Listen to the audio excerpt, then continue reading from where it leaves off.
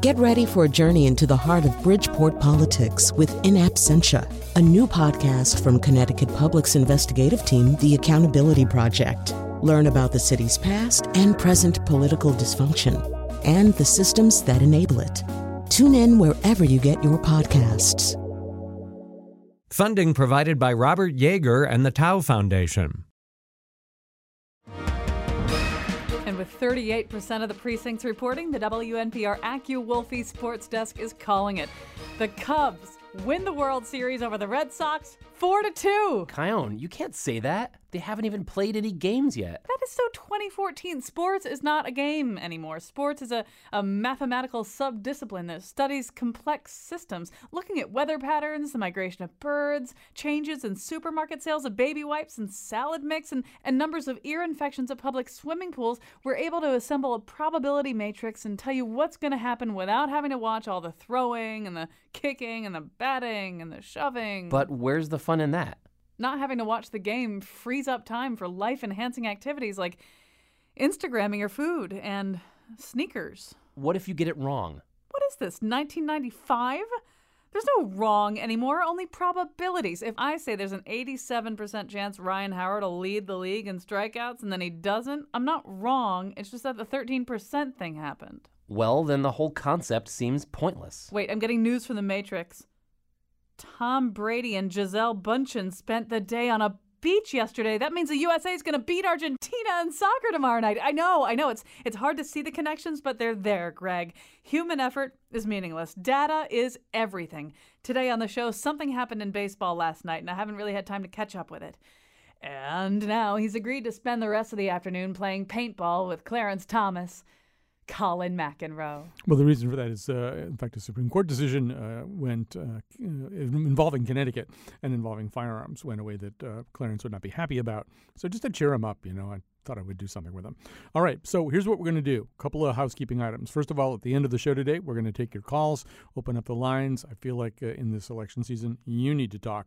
We need to listen. So we're going to do that. We'll also talk about that Supreme Court decision, which significantly affects the gun laws of Connecticut. Also, I should tell you that we had announced, not that many places, but we'd announced a plan to do a show from New Haven tomorrow. We're not doing that show. So if you know anybody who was planning to attend it, it was going to be in front of a live audience in a hotel lobby. It's not happening. Please make sure people don't show up. All right. So we're going to begin by talking about the campaign. Then we're going to talk about last night's basketball game. We're going to begin with Philip Bump. Like many Washington Post reporters, he was planning to spend the day in a dark room looking at his now useless Trump campaign credentials and wondering what happened. How did things go wrong? But he does write about politics for the Washington Post column, The Fix. We've persuaded him to rise up out of the terrible funk he has been in and talk to us about what's going on in the Trump campaign. And Phil Bump, actually, you may or may not be in a funk, but it would be hard for you to be in a bigger funk than the Trump campaign itself. And maybe we could just sort of start with the polls. What are we seeing now in terms of polling on Trump's candidacy? Sure. So what we're seeing is a campaign that is not doing very well. If you compare where Trump is now at this stage in the campaign relative to Election Day, he's doing much worse than any Democrat or Republican going back to at least 2000, probably before then, in terms of the actual average of polls. What's happening here is interesting. It's not that Hillary Clinton is gaining against him in the polls, but it's not because she's improving. It's because he's doing worse. And that's a trend we've seen continue over the past couple of weeks. We should say that Phil Bump is coming to us via Skype today. Skype, a communication device and a delicious yogurt parfait. It's hard to maybe map poll results onto events out there in the field. Although in this case, maybe not that hard. I mean, we know that this probably started right around the time he made his comments about Judge Curiel, right, followed by a bunch of denunciations from party leaders. It can't possibly be helping him that the Paul Ryans and the Mitch McConnells and a whole bunch of other subsidiary Republicans are taking shots at him. I don't think it helps. No, I don't know that it hurts him a whole lot. I mean, part of the reason that Donald Trump is the presumptive nominee is because he threw the establishment out the window, essentially. But I think that in order for him to gain ground among Republicans who didn't support him in the primary, it is not necessarily the case that Paul Ryan needs to get on board, but Republicans in general need to say this guy is doing the right thing. And it's hard for Paul Ryan to say his comments about Judge Curiel were the right thing to do, because it seems pretty objectively the case that they weren't necessarily the best thing to say, either politically or just in general. And I think that, if he were able to get the Republican establishment to rally around him, I think it would help him to some extent, but I don't know that it would actually end up making a big difference. So, first of all, there's some big news about staffing in the Trump campaign, and we'll come to that, and it may change the conditions that we're about to talk about. But, ordinarily, if your poll numbers are sagging this way and it looks like it's tracking along a certain style of your campaign, one possible reaction to that would be to stop doing the thing that you're doing. And it doesn't seem so far as though we'll hear Donald Trump here talking about Orlando. It's radical Islamic terrorism. It's a whole new thing. It's radical Islamic terrorism. And it's not guns. I saw the president talk immediately about guns. It's not guns. It's terrorism. It's terrorism. It's not guns. It's terrorism. So over the last few days, going back to last Monday, he was saying some fairly odd things about President Obama, maybe knowing more than he was saying about the Orlando shooting. And this has been followed by a cascade of rather odd pronouncements. One of the things that he said over the last few days is that maybe racial profiling isn't such a bad thing. It works in other countries. We want to give it a try here. It doesn't seem as though he's breaking away from the comments that he makes to a certain fairly concentrated base in trying to talk to a larger audience about other subjects.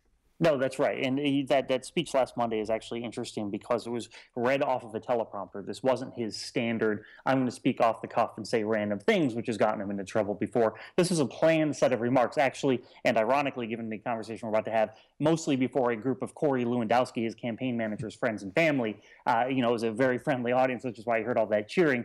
But yeah, Donald Trump, his watchword so far in the campaign has been, I'm going to do my own thing. I know what to do. I won the primaries. And the Republican establishment has been with increasing urgency, trying to impress upon him that, no, this is a different ballgame. This is everyone's voting one time on one day, and you need to change what you're doing because this is a different type of campaign. And so far, Trump has been unwilling to heed that advice. So, in fact, yes, Corey Lewandowski was fired as the manager of the Trump campaign today. That was announced today. And meanwhile, and this is something that you guys have been covering, one of the questions coming out of the primary season and going into the general election was, to what degree was the Trump operation going to stop being this kind of mom and pop shop that was him and about 2 or 3 other people, Hope Hicks, Corey Lewandowski, and B, the Hillary Clinton campaign is like one of the 17 largest companies in the world or something now. There's just a lot of people working for this campaign. Trump has been in the opposite direction, and it only seems that maybe like right now, maybe today, he's starting to talk about staffing a normal-sized presidential campaign. Right. So, last week he was talking about how he was just going to let the Republican National Committee run the national operation, that he was going to, keep a constrained, small staff. I think one of the issues over the long term is that it is negatively reinforcing to his campaign. If he is doing terribly, there's not a lot of people who are going to want to take that risk and go work for a campaign which is doing very poorly. So I think that hurts his staffing as well. It is very true that over the course of the primary season, he didn't have much staff, and he managed to be successful, albeit barely, despite that. And I think that I don't know the extent to which now he has learned he needs to change, because it seems like, on any given 3-hour period, he's either saying, no, I'm going to stick with what I'm doing, or no, I'm going to change entirely. And it's basically whoever asked him last, that's sort of what you have to go with. So there are a lot of ways to interpret what happened today, and it's probably wrong to go too far in trying to interpret something without knowing it. There are reports that Corey Lewandowski has been saying to people that the kids didn't like him, that Trump's offspring didn't like him, and Jared Kushner, who's Ivanka's husband, didn't like him. And who knows whether that's true or not. But one thing that we do know is that in all probability, Paul Manafort, who's this kind of amanuensis, he's this longtime political consultant. He's actually a guy who's from Connecticut originally. His family's very well known here in the construction business, but he's been a national and international consultant. And there's been this sort of constant tension behind the scenes in the Trump campaign. What kind of campaign is this going to be? With Lewandowski, who seemed like more of an extension of Trump's id, it seemed like it might go one way. Manafort's always being held up as the guy who can quiet things down, professionalize things, get Trump to play to a wider base. And I assume that the thinking right now would be, with Corey gone and Manafort in, that maybe we'll see a little bit of that. Yeah, I mean, it's certainly possible, but it's not as though Manafort arrived yesterday. No. According to reports, he has essentially been in charge of the campaign since the beginning of April. And, over the course of that time period, yes, Trump locked up the nomination, but at the same time, he's done almost nothing to get ready for the general election. I think that part of the challenge is, at the end of the day, as with any campaign, it is the candidate who is the all-powerful CEO. And if Donald Trump doesn't want to do something, there's nothing that you can do to make him do it. And usually candidates defer to their campaign staff, often because that campaign staff is experienced and has done this before and has had wins. And so candidates will say, okay, look, my gut says X, but you're saying Y, you know how to do this, let's go with Y. Donald Trump, I think, has a group of folks who haven't run a presidential campaign before, are making recommendations, and it's hard not to get the impression that he's simply exercising his veto, and it's not working very well as a result. Although I do think that if they're going to staff up now, if they're going to make some HR decisions about the campaign, which I think they're making today, that maybe they want somebody like Manafort involved, that Lewandowski is, he really doesn't have any sort of big stage experience. Maybe they made that decision too, that if we're going to hire a bunch of people, let's hire them with Manafort or somebody anyway who's got a little bit more major league experience than Lewandowski. Hey, Phil, I want to ask you also about money. I mean, we had an odd thing where the Trump campaign asked for $100,000 in donations during the day on Saturday. There's also a lot of reports that the people the big donors who normally fund Republican campaigns, are slowly slipping away, slinking off into the night, maybe not going to fund the Trump campaign. They're even having problems getting companies to underwrite certain aspects of the Republican National Convention. There just does seem to be kind of a dollar sign problem that's in general popping up here with this campaign. And not only does it not seem to be fully professionally staffed, but the question of where the money is going to come from, it seems unusually open right now. Yeah, no, it's an extremely important point, in part because Trump's campaign strategy has always been, I'm going to roll up, I'm going to do an appearance, and that'll get me the votes. That doesn't work in the general. As I said earlier, everyone is voting on the same day, so you can't simultaneously have Donald Trump in 50 different states.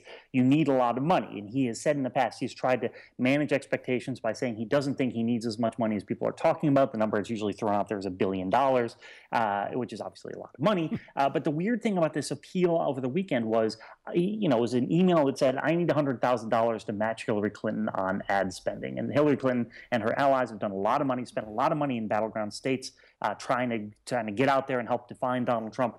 And Donald Trump, who ran as this guy who was funding his own way, a guy who's worth theoretically $10 billion, is now saying, hey, I need you to help chip in because otherwise I can't get $100,000 on a short time frame.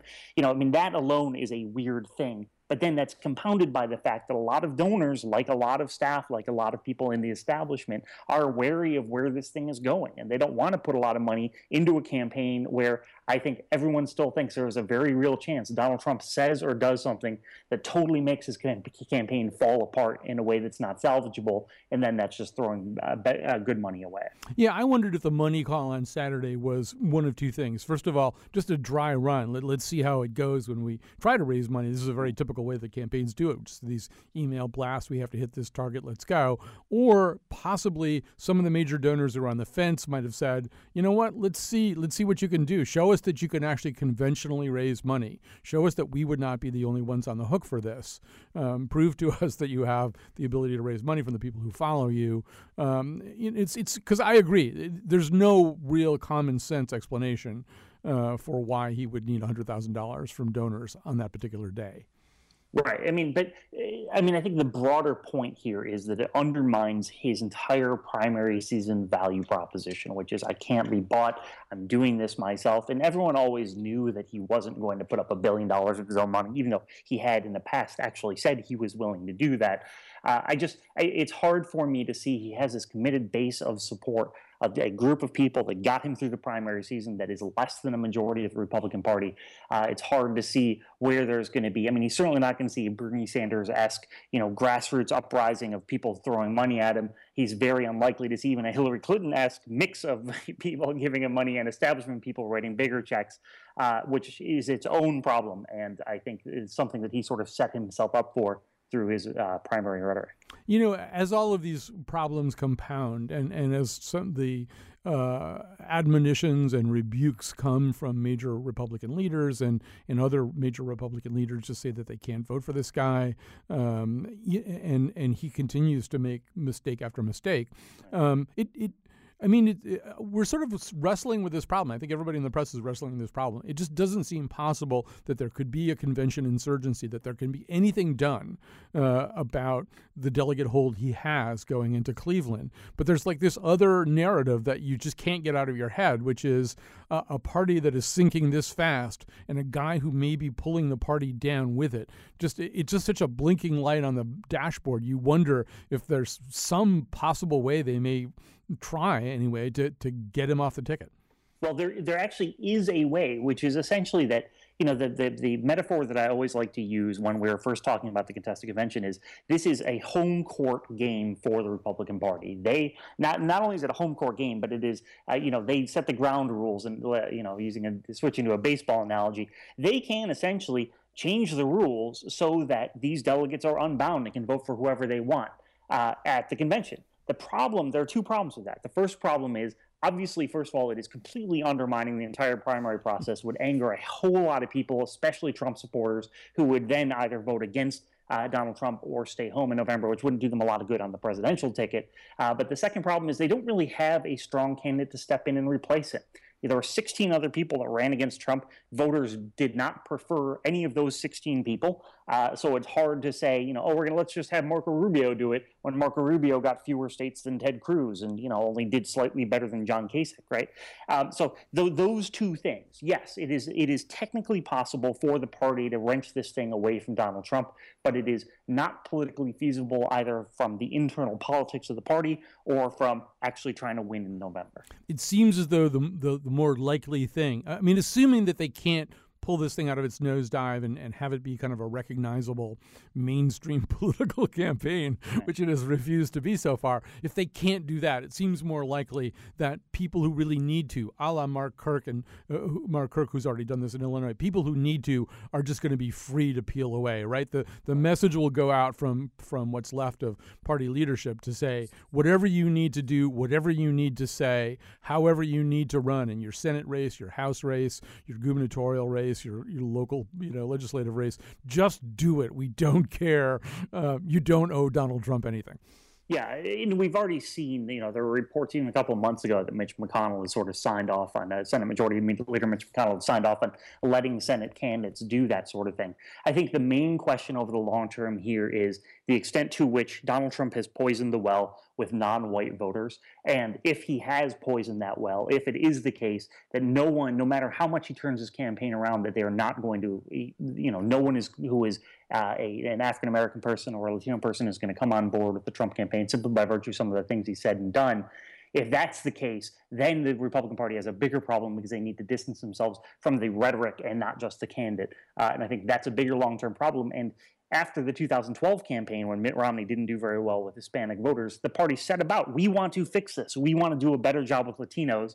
And now they have a candidate who's actually made that much, much worse. One of the things that we typically say, and I think we're usually right about this, is that vice presidential choices or running mate choices don't really mean anything. They don't really do you very much good. They can hurt you a bit in the case of a Sarah Palin, but they're typically not very significant. But then what we always say is, but this one time, maybe it'll make a difference. So I'm going to do that and say one thing that Trump could do, one of the few big moves he has left to make in between now and Cleveland would be maybe the announcement of a running mate. And if he announced the right kind of running mate, it could be one of several signal flares he could send up to concerned Republicans to say, no, I'm not really going to be that unconventional. And look who's running with me. You know him or her. You trust him or her. See, things are going to be okay. Yeah, it's theoretically possible, yes. And one of the things that Josh Barrow writes for Business Insider made a great point, which is that this is a good opportunity, but Trump has demonstrated no interest in policy whatsoever. So this is a good opportunity for some politician to step in, be vice president, and essentially define what the policy positions of the Trump presidency are. I mean, that exists. But if you consider the fact that there was a study that found, and you made this point, that Sarah Palin actually cost the Republican ticket at least 2 million votes in 2008, simply because people didn't like her. I find it very hard to believe that many people are unwilling to back John McCain as president because of the vice president, that there are going to be a whole slew of people who are willing to back Trump as president just because of who he picks as his vice president. I don't know. There's only one person who has demonstrated an ability to really energize a large part of the Republican base in a way that Trump would need a vice president to do. And the only person who's done that is Donald Trump. And so there isn't another Donald Trump out there who could come out and get people energized in the way that Trump has, especially to overcome people's reticence about Trump's presidency itself. All right. That would be very tempting to him, though, to pick himself as a running mate, somebody he loves and trusts. I'm telling you. I sort of tongue-in-cheek advocate for Ivanka Trump to be his VP pick because I think she would be very good, but also it would give him this sense of this family legacy, which I think he would enjoy. Right. There's nothing that you can say anymore that's tongue-in-cheek. It all just comes true. So don't even bother saying it. Hey, very quickly, this probably is something that, in general, your corporate communications people have to say something about. But, he did. You have joined a list of other press organizations who, whatever this means, have had your press access or your official press credentials to the Trump campaign revoked. Does it matter? Does it mean anything? What's the general feeling at the Washington Post about this? Well, I can't and probably shouldn't really speak to this. I think that the Post, Marty Barron, who was the executive editor of the Post, released a great statement saying that this wouldn't affect our coverage. We have a great team of reporters who are covering the Trump campaign, who always have been. Jenna Johnson, who's done really exceptional work. She's just going to the campaign events anyway and just getting a ticket and going in with the crowd. It hasn't affected what we're doing, but I think that it is up to the voters to consider what it means to have a presidential candidate who gets unhappy with one article in particular and then decides he's going to try out and cut off access from the media. We still do our jobs as objectively as we ever did, but I think that in itself tells us something about the candidacy. All right. Well, Phil Bump, great to talk to you today. Phil Bump, who's been on our show before, and I hope will come back again, writes about politics for the Washington Post column, The Fix. Thanks for being with us. Of course, my pleasure. All right. We're going to take a little break. When we come back, we have, I am just dying to have a conversation about last night's basketball game, about the mood in the city of Cleveland, but also about the way that sometimes sports overcomes all the quantitative analysis and really makes us surprised in a very happy way. So all of that is still to come. Be wise. Reformation is his motivation. Ideals on his list are high. Here's a tip when you vote for Trump. A new vision for us. Triumph, triumph, Donald Trump. Your president.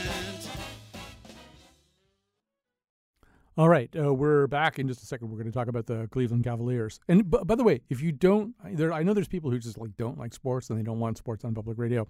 I promise you, we will have this conversation in such a way that will make you feel welcome and intrigued, even if you don't even know who played last night.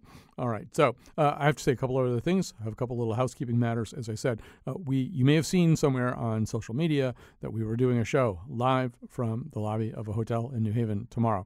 We're not doing that, so please don't show up for live at that hotel lobby. Instead, we're going to do that show eventually. We're going to put together the show on that topic. The topic is kind of about how culture deals with matters of finance. That after 2008, there were movies and books and plays all trying to kind of make sense of our agony and our terror, and maybe even help us understand what goes on in Wall Street and how it affects the average person.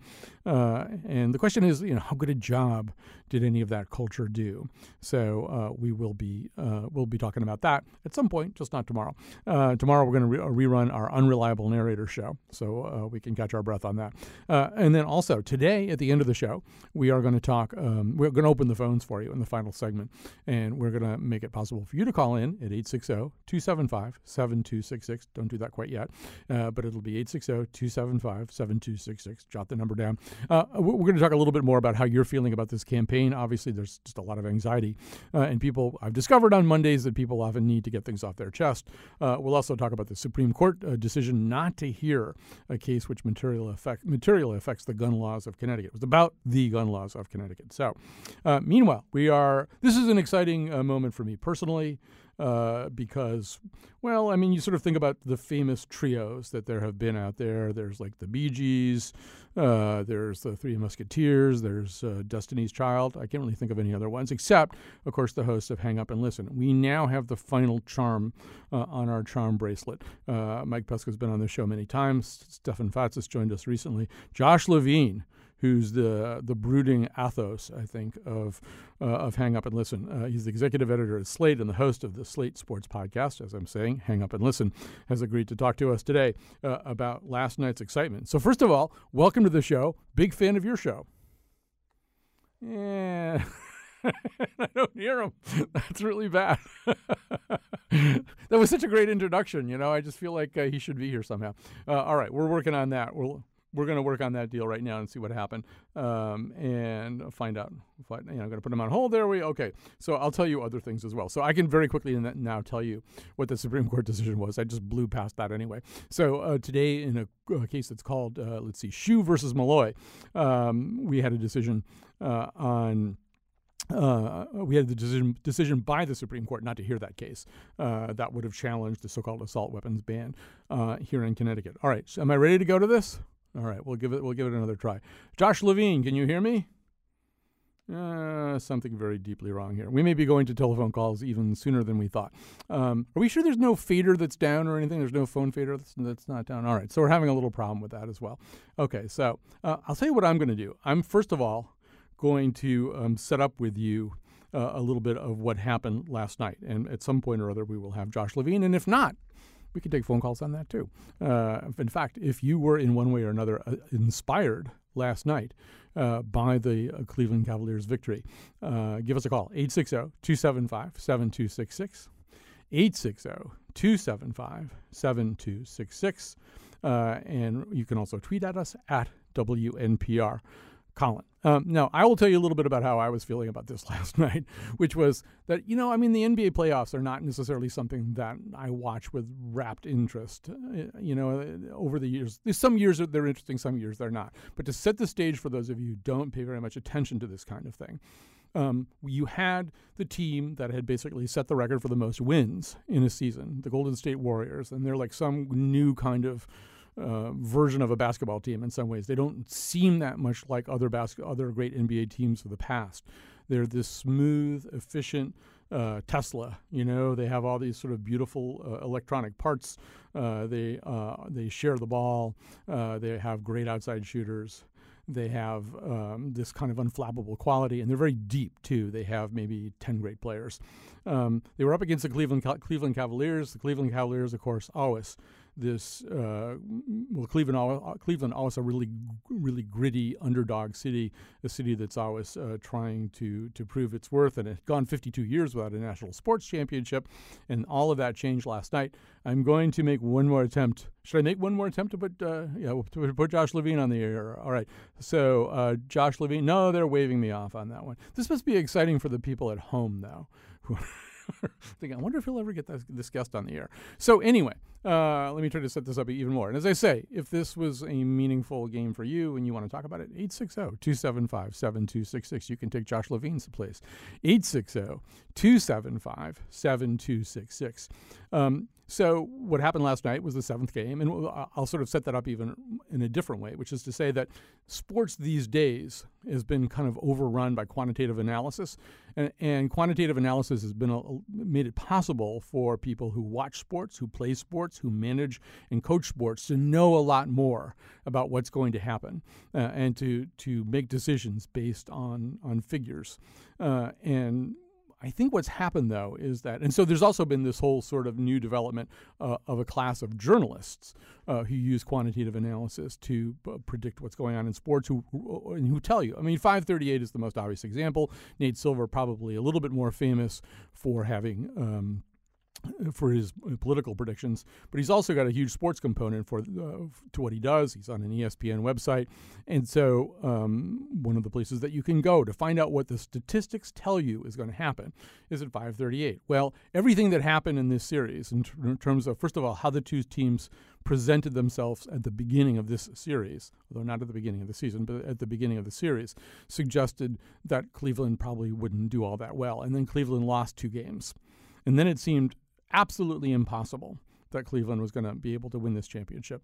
And, at that point you sometimes see among the conventional sports writers, the ones who haven't necessarily signed on to this whole notion of quantitative analysis, that they've been a little bit infected by it too. That they say they're not, but they're a little bit infected by it.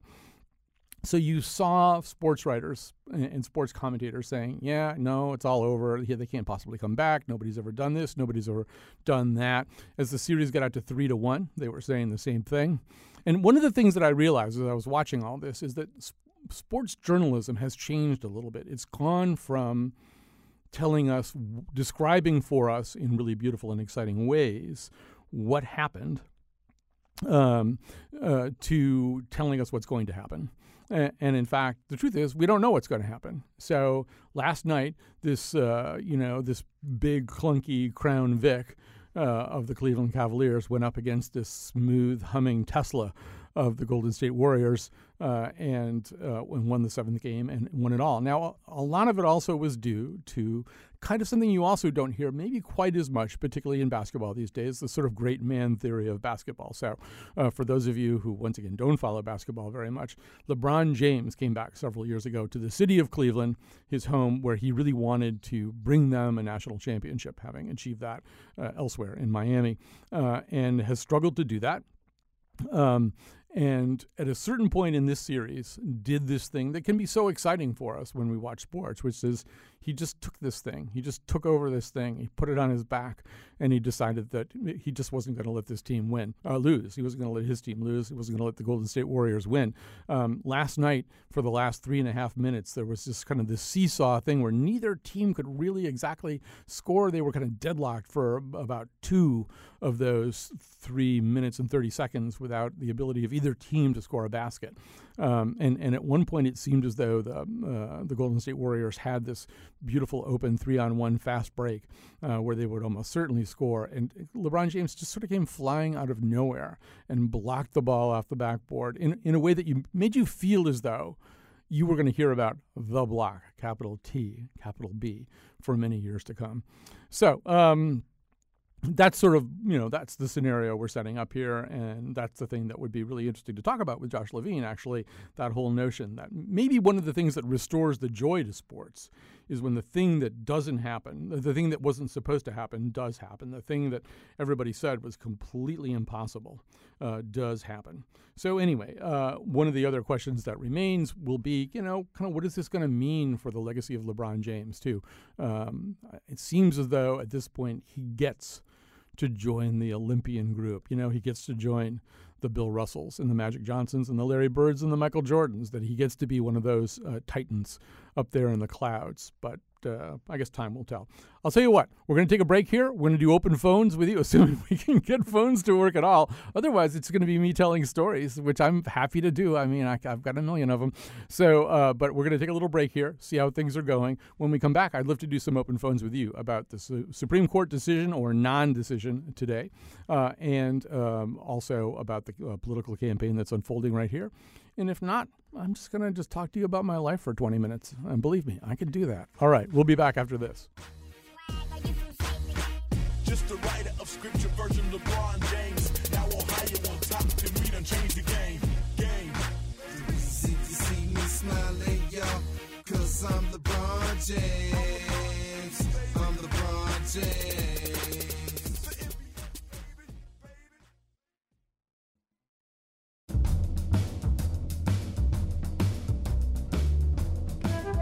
Stay with us. We're opening up the phone lines for your comments about the campaign and the Supreme Court decision on Connecticut's gun laws. 860-275-7266. Today's show was produced by Betsy Kaplan and me, Kyone Wolf. Our interns are Olivia Piper and Esther Shitu. Greg Hill appeared in the intro and tweets for us at WNPR Colin. The part of Bill Curry was played by Dremen Green. For show pages, articles, and videos with the Here and Now staff committing flagrant fouls, go to our website, WNPR.org/Colin. On tomorrow's show, we're canceling our New Haven appearance and airing a show about unreliable narrators. And now, back to Colin. I feel like an unreliable narrator. I keep telling people they can call in and they can't. All right, so our phones are not working now, which makes it impossible for us to get a guest on unless we can make Skype work somehow. And we also can't take your phone calls. I'm really sorry about that. If that changes, we will let you know. Nobody would be happier than me to change all that. So I'm going to do what we call vamping now. And what I'm going to do is tell you a few different stories, some things that, to tell you the truth, I've been thinking about. Anyway, I have to tell you like this little story that I haven't told anybody this story, and I've been dying to tell it. And it's probably meaningless. But so I was out on my bike the other night, and my phone rings, and I've got my phone in sort of the back pocket of my shirt, and I can hear the ring, and it's my son's ring, and that's probably the only reason why I would stop and answer the phone. So I stop, I get off my bike, or I take one foot off the pedal, lean over, get the phone out to find out what it is he's calling me about. Because, it's your son, could be an emergency, something like that. And so I'm talking to him, and I'm standing in the road. I'm in the road of this rather ritzy street in West Hartford. And there's a guy up the hill at his house, at his kind of ritzy-looking house. And those tanks guys have that it's some kind of herbicide, I assume. And they kind of have the tank kind of slung over their shoulder, and then they've got this wand where they're spraying out this herbicide or whatever nasty stuff. And I could see him a little bit up the hill, and I was sort of standing in the road kind of near his driveway, talking on the phone. And and I swear to God, I watched him come down the driveway until he was at right where I was standing, spraying the herbicide like right where I was. I absolutely believe that anyway that he was using that he didn't want me standing in the road talking on my cell phone near his driveway, and that he was using the herbicide to drive me away. And I thought, is this what it's going to be like in Donald Trump's America? So what I've done is like every night I go back, I bicycle. I've been tempted just to sort of stop my bike in the middle of the road right where it was before and talk on the phone again just to see if he comes down with the herbicide. But then I'd have to go home and take a shower. I mean, who knows what's in that stuff. So anyway, that's what I wanted to get off my chest. And then I wanted to talk to you a little bit also. This is so much like how my WTIC show used to be. For 16 years, I would have come on the air and I would talk. If nobody called in, fine, I would just talk some more.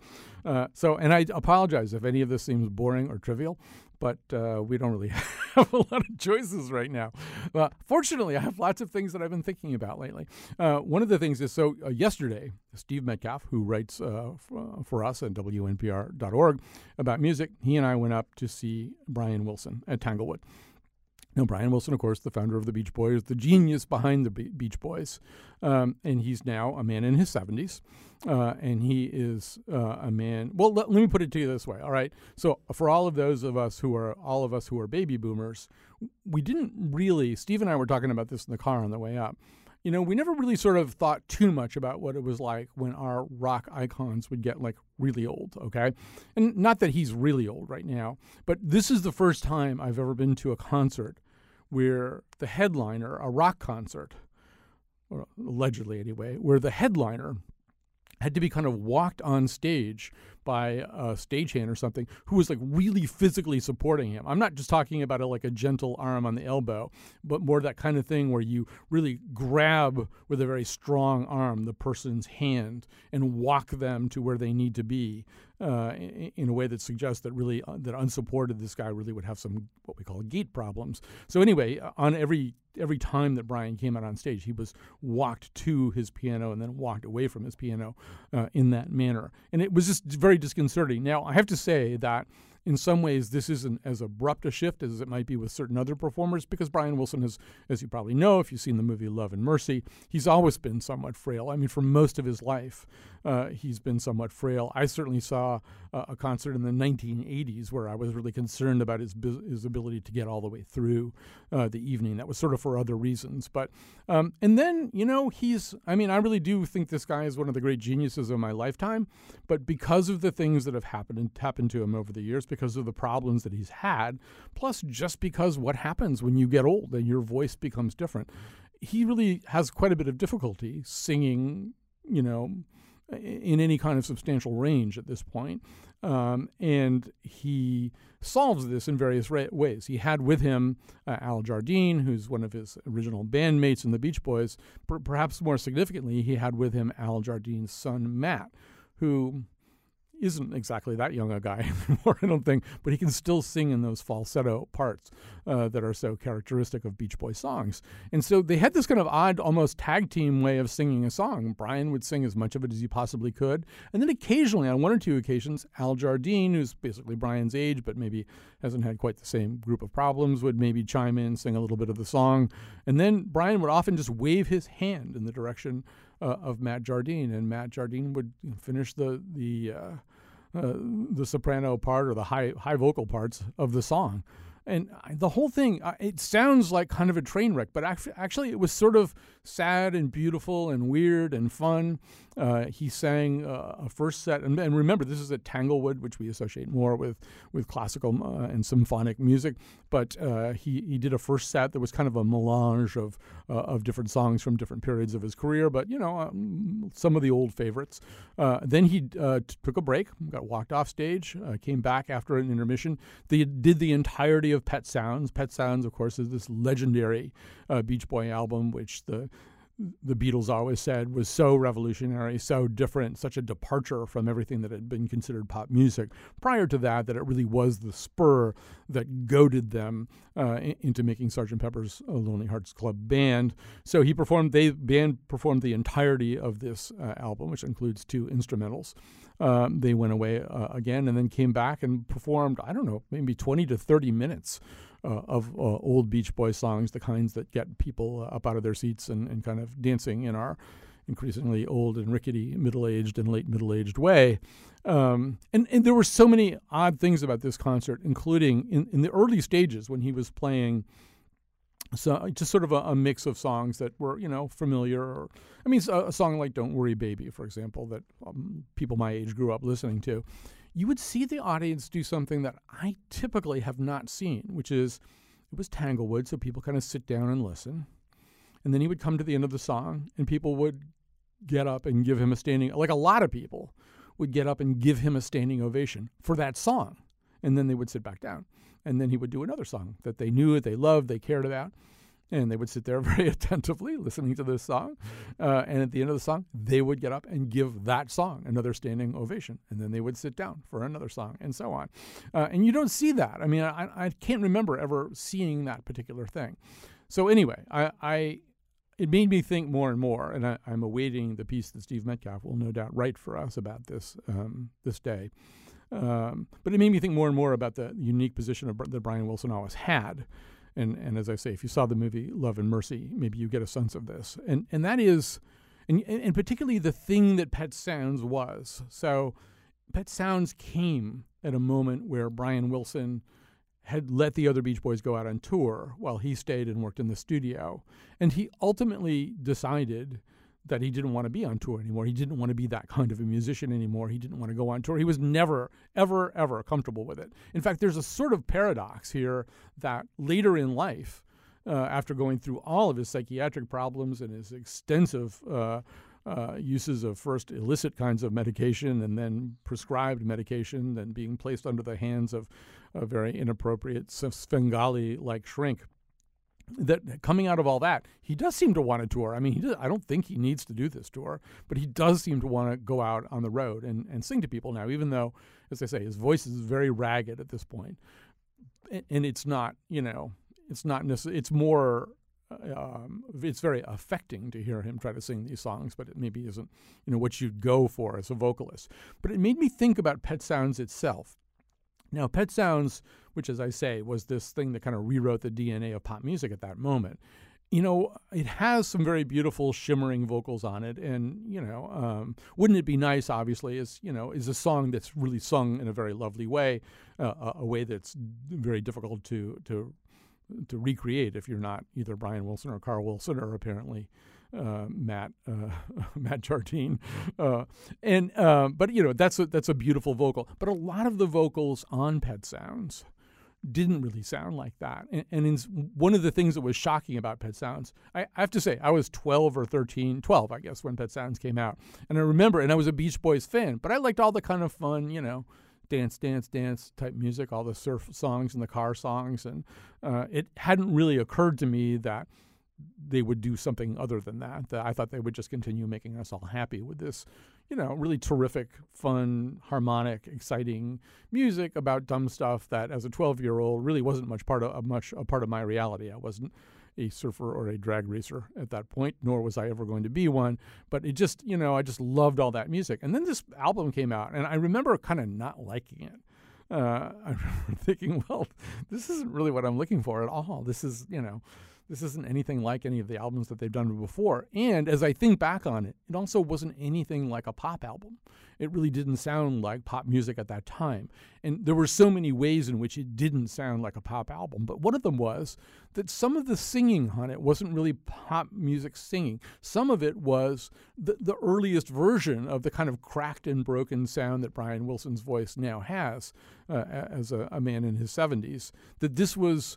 that pop music prior to that, I mean, if you sort of think of everything that had been on the radio, all of it was sung with quite a bit of gusto, and it all, it was rock and roll, right? It was supposed to sound like rock and roll, and it was supposed to sound like the way everybody thought you wanted something to sound coming out of your transistor radio back in those days. So it's starting to sound really old, aren't I? And this really was this...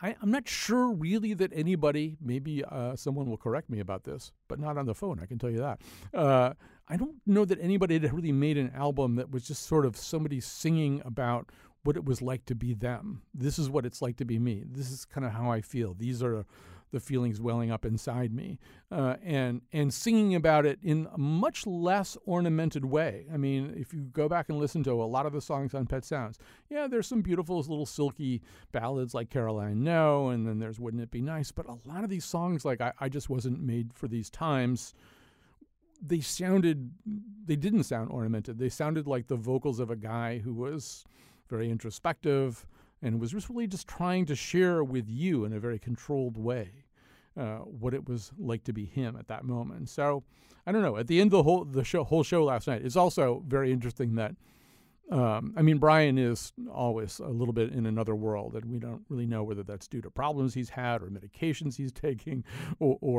but he's connected to our reality, but he's not fully partaking of it, and he's just operating at his own level and doing things musically last night that nobody really could understand that he was doing. But at the end, after he'd gone through this whole welter of fabulous, fun old Beach Boys hits, which he and his band, he also has this amazing band who can replicate these choral harmonies that we all love so much. So he went through all those things. He went through fun, and all that kind of stuff. And then at the end, so we thought he was done. And really, this is also, he's sort of a guy who doesn't really talk comfortably or spontaneously to the audience. Occasionally he'll engage in some kind of weird little game with the audience. He had everybody sing Row, Row, Row Your Boat with him last night for no particular reason that I could see. It didn't really go anywhere or lead to anything. But anyway, he gets through this medley of, terrific hits from the 1960s. And then he says he's going to sing one more song, and he sings Love and Mercy. Love and Mercy, a much more recent song. It was part of one of his several comebacks. This was the one I think that was orchestrated for him by the producer Don Was. And it's you've probably heard it, but it doesn't sound, it's not a car song, it's not a beach song, it's not a sun song. It's a song, once again, by a very thoughtful guy talking about or singing about what he would like life to be.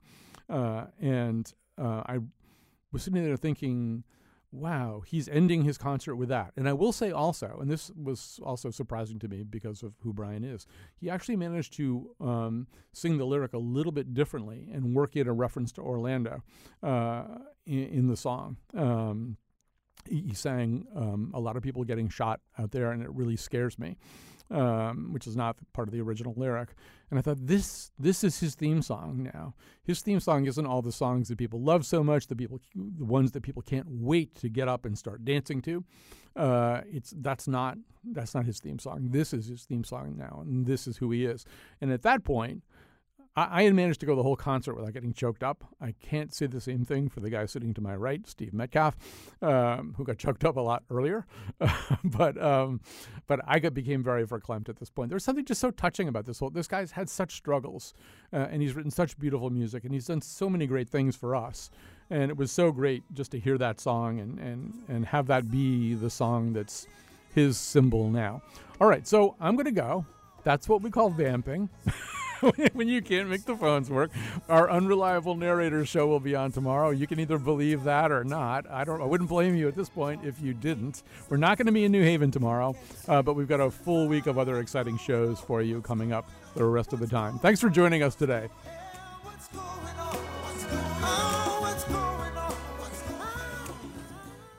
It's cool and all that LeBron James and the Cavaliers won last night, but don't you think everybody's being not so cavalier about it?